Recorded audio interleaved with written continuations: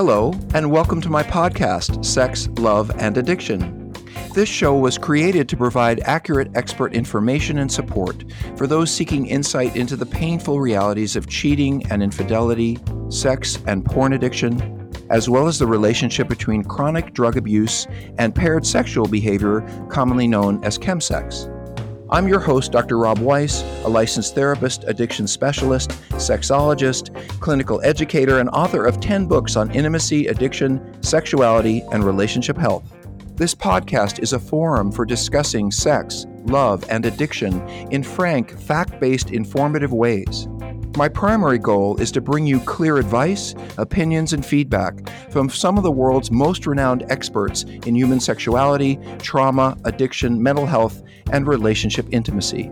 This show is sponsored by Seeking Integrity treatment programs, which are also dedicated to providing expert-focused, highly specialized residential treatment for men struggling with sex, porn, and related addictions.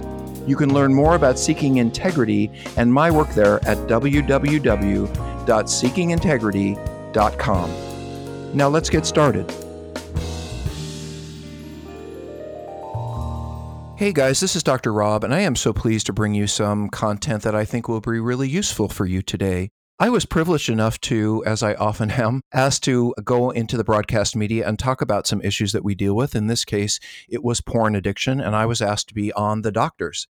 Now, there are a lot of shows on TV that I have respect for and a lot that I don't, and I won't go give you those now, but I will say to you that I really do respect The Doctors. I think that they bring a level-headed sense of just understanding the issues and how they affect people and what's going on. So when The Doctors show called me and they wanted to do a show on porn addiction or compulsive porn use, I thought, this is a place that I want to go. This is a place where I think I can make a difference and actually help. And I got in touch with my friend Alexander Rhodes, who founded the website NoFap, which is a website that helps young people deal with problems with porn addiction and compulsive porn use. And I was very fortunate that Alexander decided to go on the show with me. So for your listening pleasure today, you're going to hear excerpts from and a little bit about the show from The Doctors that was done in 2020, early 2020. I know you're going to enjoy this. I know you're going to get something from it. And I wanted to make sure that you heard it right from the horse's mouth. So without further ado, here is Dr. Weiss and Alexander Rhodes and The Doctors. Over a dozen states are calling this danger a public health crisis, not the opioid epidemic or our country's issues with obesity, but instead it's this issue.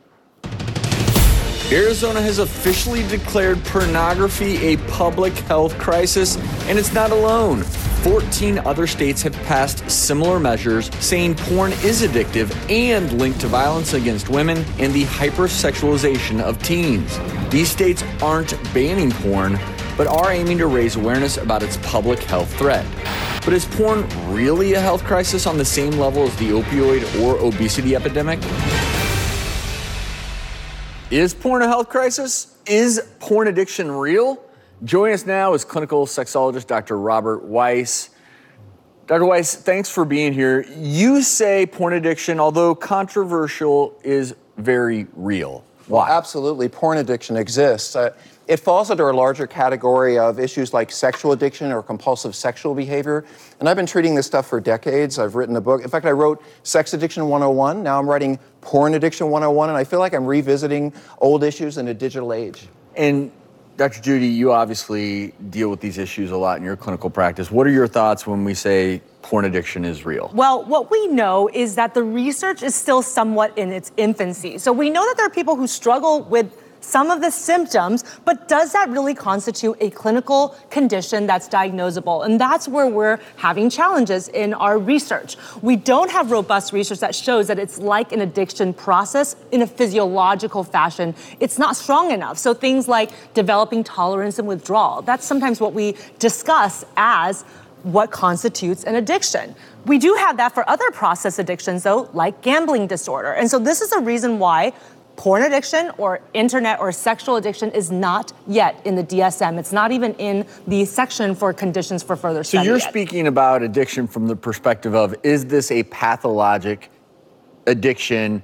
And for people who don't understand, when we talk about DSM, you're talking about an official diagnosis, whereas a medical provider, you could say this, This is an official diagnosis that I can make that is backed up in the literature. Dr. Weiss, back to you. I'm assuming that you two disagree a little bit on this. Well, yeah. I mean, a woman named Dr. Valerie Voon at Oxford looked at the brains of people who said they were porn addicted and people who said they just enjoyed porn. And you can absolutely see the differences in the way their brains light up. The people who have a porn addiction are struggling with decision making and discomfort, and they're just in a whole different place. I mean, we can see it in the brain. And here's part of the problem with that. I am very aware of Dr. Voon's research, and I'm so glad that there's more research in this area because we need it. That's how we can move from a place of infancy to robust research. But here's the issue with Dr. Voon's research, and she actually says it herself. There are limitations. There are only 19 subjects, and they were self-identified as having a porn addiction. And at the time, there was no criteria, no set criteria for how to measure, again, because we don't have the diagnosis, what compulsive sexual behavior is. And at the same time, there was a very small sample size, very small age range restriction. It's not a causality study because it's cross-sectional. And the methodology was only applied in a very specific brain region rather than looking at the whole brain. And so there's a lot of different ways to interpret the data that we have. And we have a few other studies like this that are small samples, again, with just heterosexual males that are on the younger side, usually between the ages of 20 to 30. We just need to know more before we can definitively say this, because what if it's coming from other things? Like this is a symptom of an underlying thing like clinical depression or anxiety, and that's how they're coping. What if it's actually related to a paraphilia, like pedophilia? But you can say that about so many compulsive behaviors, whether you're addicted to gambling. You just have to place a bet, a wager on something, or shopping addiction, or gaming addiction. I mean, drug or alcohol addiction, where people have they have a mental health problem and they turn to these addictions as therapy. And what I'm trying to get a handle on, because personally, I look at it and I think, wow, pornography is everywhere now in the digital age. They're free and it's everywhere. It's everywhere. And so to me, it seems like we are in the age where it's ripe for an addiction. And I'm not saying pathologically, but I can easily see how someone could become addicted to it because it's everywhere. And so I just want to talk a little bit about pathology versus just maybe I have a problem with pornography. So let's dig deeper into that, because you are clearly very passionate in saying this should be a DSM diagnosis. This should be something I could clinically diagnose someone with and have the resources to help treat it. Well, we thought sexual addiction was a joke forever, and now we have an international diagnosis. The World Health Organization in September 2018 said compulsive sexual behavior is an international problem. It may have something to do with lowering birth rates and a lot of intimacy and relationship problems, sexual problems. This is just a subcategory of that. We're headed toward that. And I want to say also that if drug addictions and substance abuse were the addictions of the 20th century, and we can put the opioid addiction kind of in the 20th century, gambling, gaming, porn, spending, all the online behaviors that these young folks are starting out with at 10, those are the addictions of the 21st. And Dr. Weiss, I don't think that any of us are arguing here that porn use, excessive porn use, is an issue that we need to talk about.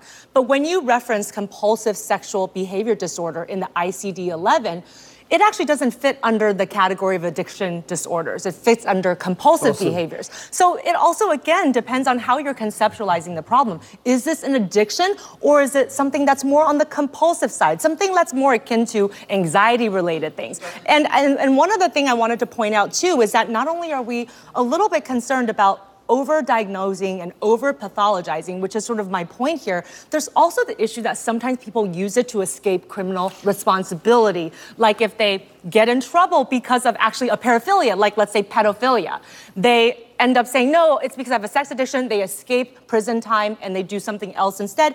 And in relationships, when people use it and say, that's why I cheated on you 20 times, when maybe there's something else going on that's not related to a sex addiction. I will acknowledge that concerns me. But back to whether or not it's a true addiction or not, if someone is addicted to alcohol and they get in an accident, you can't say, well, I'm addicted to alcohol, that's why I got in an accident, and get out of the potential criminal charges.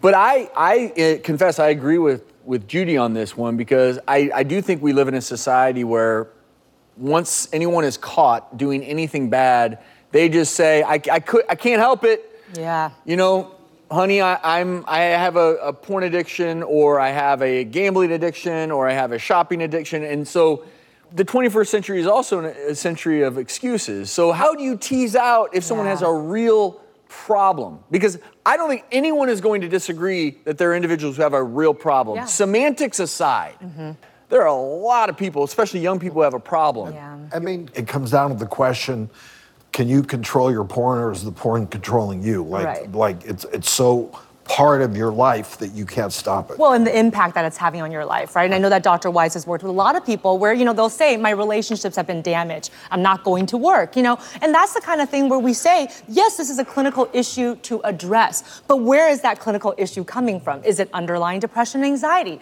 Is it some other kind of untreated problem? And we need to get to the root of those problems and treat those before people run around taking these online quizzes saying, yes, I'm a sex addict. I got to say, I strongly disagree with that, because I've been working with addiction for 25 years, and every addict has an underlying issue. They all have trauma, they all have depression, they all have anxiety, they all have social and relationship issues. That is what it is to be an addict. But you still have to address the behavior first, because you can't just address trauma or depression, or that's fine, but the person will still do the behavior. But Dr. Weiss, in the ICD-11, the compulsive sexual behavior disorder has exclusionary criteria. And one of them is to exclude things like paraphilias, like pedophilia, like frauderism, like exhibitionism. And so I know what you're saying, but this is what I mean. When somebody's actual underlying issue is really what trumps the issue, and that symptom is the sex addiction or the porn addiction, we need to make sure that we get to the root of the problem as a basis, instead of them running around saying, I'm a porn addict and that's why I do all of the things that I do. And it seems to me, and I completely agree with both of you here, if that is something I can say, because your concern is so valid to me. You don't want people running around doing bad things and saying, I can't help it, I can't help it. And so let's take a quick break, and when we come back, I want to talk with someone who says that he identifies as a porn addict. Talk about, you might be watching right now wondering, do I have a problem with this or not? We're going to delve further into that on the other side of the break. Coming up. First got hold of internet porn around the age of 11 or 12. It went from an innocent curiosity about the female form to an out-of-control compulsion, really quick. We were talking about if an addiction to porn is real. Discussing this with us is clinical sexologist Dr. Robert Weiss, and joining us now is the founder of a community-based porn addiction recovery site, Alex Rhodes. Alex, thank you for being here. You heard us talking in the first segment about different viewpoints on, is it an addiction? Is it, how real is it? I want you to talk a little bit about porn and how you say it destroyed your life. Sure. So internet porn, I first got a hold of it around the age of 11 or 12. I'm in that first generation of kids who grew up having, going through puberty and having access to high-speed digital porn online. And that's totally different from what our grandparents had with the Playboys and stuff. But digital porn, it's available anytime, anywhere, unlimited amounts. You could pirate it or get it for free. And it went from like an innocent curiosity about the female form to an out-of-control compulsion, really quick. And so when I was 13 or 14 years old, I think around 14, I actually injured myself going at it so vigorously, I guess. So yeah, kind of embarrassing. Great thing to go on TV to talk about. Sad. Well, yeah, so you imagine you're running in your house and there's carpet and you just skid on your knees on the ground. You could actually do that to your genitals too if you use porn too much. So I made a vow. I'm not going to do this for 24 to 48 hours to allow my injuries to heal. And it had nothing to do with religious shame. I didn't really grow up religious. I had no moral issues with pornography. I still wouldn't consider myself to be anti-porn. I simply realized at that time I couldn't even not do it for a day to allow my injuries to heal. I realized at that point it was out of control. Can I ask you, when did you get to a place where you were able to recover, so to speak? So my story really was heavily rooted in porn. And for me, it was over 10 hours a day. I tried to quit dozens of times, hundreds of times. And really what happened was whenever I was old enough to enter into relationships and start trying to engage in sexual activity, I realized that I essentially conditioned my brain to prefer pixels over, people. and partners. So when I went to go and start engaging in sexual relationships, I realized I wasn't able to maintain arousal because my brain was like, what is this, a person? You're essentially depersonalizing the person in front of you and imagining porn in your head to actually maintain arousal. So it really not only impacted my grades and my life and everything else, but it also impacted my relationships. And when I was 21, I created a website to help people recover. It's essentially just a forum where addicts, whatever you want to call them, congregate together and encourage each other to abstain from porn and try to recover.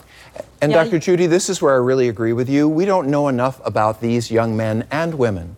Why would people at the peak of their sexual prime go online, thousands, tens of thousands of them, right, choosing to avoid sex? I mean, that's counterintuitive. I mean, and I get that some of them maybe have religious issues, moral issues, some of them may have trauma, but some of them just feel like they're really stuck. And here's something I want you to think about. Porn is a super stimulus.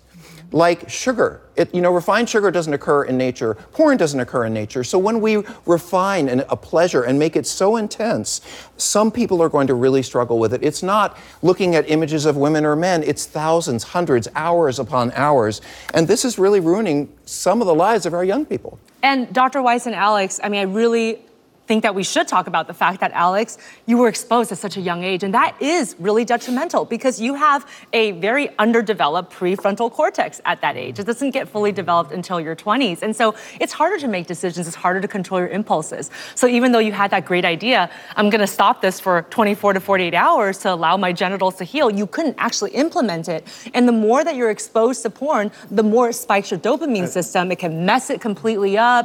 It messes up your stress response. And at that age, you're so curious. Yeah. You want to learn about sex. I mean, that's the natural Makes trend. sense. Yeah, Makes trend sense. at that age to discover your sexuality. Well, Yeah. if you're discovering it through porn, Yep. then porn is going to be your way of Can I ask a expressing question? your sexuality. And it's to the doctors here as well as you, Alex. So you mentioned injuring yourself, and there could be porn addiction, whatever the terminology is, to viewing it, right? But then when you're getting to the point where you couldn't even allow yourself to heal from it, in your forum, I'm curious, is it a mix of both? And Dr. Weiss, in your practice, is it a mix of both where you're so addicted to watching it that maybe it affects your sexual performance versus you're so addicted to watching it and self-pleasuring that you're injured all the time and you're physically not able to... The folks that I work with are very isolated. I think that porn addiction among the sexual issues are extremely shameful because you have young people who are, everybody wants to say, how well they're doing with relationships and dating, and they're stuck in the room by themselves, isolated, doing nothing, not relating to anyone, not connecting at all. And they have so much shame from simply that, sitting in the dark for hours and hours. Plus, they're missing out on key issues of development, like being on teams and dating. And by the time they're 23, they've just looked at porn and gamed, and that's about it. They don't, going on a date for one of these guys, very, very challenging. Let's take a break, but one of the most important elements to this, and I'll share a story when I was younger. I had my best friend and I had a little tin box, and we had a couple of Playboys in it. It was under a rock, and it took a lot of effort to go look at it. Nowadays, if your kids have a cell phone, they have access to porn. Yep. And they're looking at it. And they're looking at it. It is so very accessible. I want to talk about that and more when we come back. Coming up, if kids are watching porn before they have their first kiss, should the porn talk be the new birds and the bees talk? If kids are watching porn before they have their first kiss or go on their first date, should the porn talk be the new birds and the bees talk? Maybe, right? Yes. It's at least worth discussing this because, Alex, you started viewing porn at such a young age. Yeah. And I want to ask you, would a conversation have helped? Yeah, so everybody watching this needs, who has children, needs to talk to their kids about porn. I think that we need to discuss it. I think we need to warn children and prevent children's access to it. Yeah. And I think we need to raise awareness so that people can make an educated decision about if they want to use porn, and if they do, how much they want to use and how they utilize it. Alex, your experience is actually not that atypical. A lot of patients I work with are saying, yeah, I started looking at porn with my friends in the playground when I was 9 or 10, And so I think that's part of the conversation that you have to have is early conversation, but also the parents have to come at it with a place where they're not shaming them. Just ask them if they've seen it. Let me say something about that. Actually, I'm so glad you brought that up. Let me just say this. If any parent out there goes into their kid's room and finds porn on the computer or whatever device it is, here's my best advice. What you should do right away, nothing. Take some time to tolerate your feelings. Go talk to your pastor, a therapist, your friends, so that when you talk to your kids about it, however you want to talk to them about it, you're not freaked out. Because this is your child's sexuality. Whether you agree with what they're looking at, you want them to look at it, you don't. When you come with them with, this is really, and you shame them, it causes them to hide parts of themselves that you don't want them hiding. But have the conversation, conduct these issues in your home however you want, but don't shame your kids. And I'll be honest with you, Dr. Judy, the more I'm hearing, I tend to think this is an addiction because it's like alcohol, right? I don't think red wine is bad, whiskey is bad, or beer is bad. I like all three of those. But if I spent 10 hours a day, like Alex did, drinking them, then I would have a problem. I would have an alcohol addiction. The same thing with porn. If you watch something and it's considered pornography, as long as you do it the right way, well, it shouldn't affect your life. But if you're doing it 10 hours a day, it feels to me very similar. And again, I'm not for anyone saying, well, I'm a porn addict. It's why I treat people poorly and I've engaged in these bad behaviors. But to me, it feels like there should come a point in time where we're willing to acknowledge that if you're doing it 10 hours a day, that's more than it feels like more than a compulsion. Right, and this is why it's great that we are getting more and more research, because that's what's going to move us towards, is this a diagnosis, and what is that diagnosis? What does that constitute? And is it a physiological addiction, or is it more like a process behavioral addiction that might be linked to anxiety? Before we end this conversation, this may be the most important piece. Alex, you found help. You started an online forum. Dr. Judy, Dr. Weiss, what should someone do watching right now? Whether you're a parent of someone you're worried may have a problem with porn, or you yourself has a problem. Well, I think we have to start from a place of letting people know that they shouldn't blame themselves. Again, there's a very big shame factor when we talk about something that has this moral compass attached to it. So again, it's not your fault, okay? We're gonna work this out. It's an issue, and if you can't control it yourself, like Alex, if you try to apply those techniques and, man, why can't I do it? It's not your fault. Let's take the shame away. And then you got to go to a trained professional. You got to go to somebody who's an expert. How do I find someone who is adept at this particular type of problem? Because, that's the part that I think is challenging, because you would love to find someone who deals with, this type of problem. Or who's well-read like yourself. Well, is there a... this is what you do. You are experts. But I think the work is hard to find because we don't have a diagnosis. We don't have... Therapists have to be trained. Therapists get trained when we have a diagnosis. So we're looking at an issue that's bubbling under, but I guarantee you if you went to your average therapist and said, I've been looking at too much porn, they'd probably tell him, look, you're 19, lots of kids look at porn, don't feel bad about it, and they wouldn't necessarily see it in the way that he's experienced. So maybe if that's your first experience, find someone who is at least going to take you seriously. They need to understand the concept of addiction and compulsion as a behavior. I think it's really important that people do their own research when they're looking for therapists. Why wouldn't you interview multiple therapists? So yeah, you can start online. You start with a reputable source like Psychology Today or something that gives you like a roster of different therapists. You call each of them, maybe you go to a couple different sessions, and you ask them direct questions. Have you dealt with people who have this issue? Exactly. What do you think about this issue for me? What would be your tentative treatment plan? And you can assess it from there.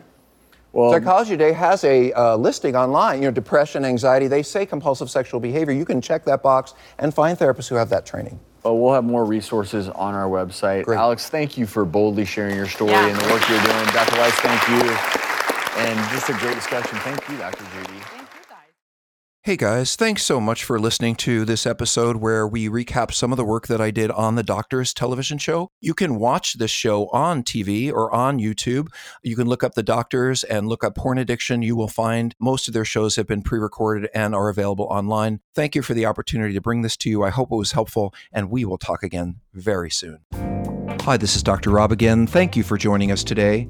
If this show has inspired you to seek further information for yourself or someone you love, I encourage you to visit our treatment center website, which is www.seekingintegrity.com. There you'll find some useful information about the residential treatment we provide, which I think is some of the best, most useful, short-term, effective intensive care you can find for sexual addiction and compulsivity, as well as combined drug, sex, or chemsex problems. On seekingintegrity.com, you can find some useful advice and direction for healing. And don't forget, if you want to write me about this podcast or reach any of my guests, please write me at rob@seekingintegrity.com. I really look forward to our next time together. Take good care.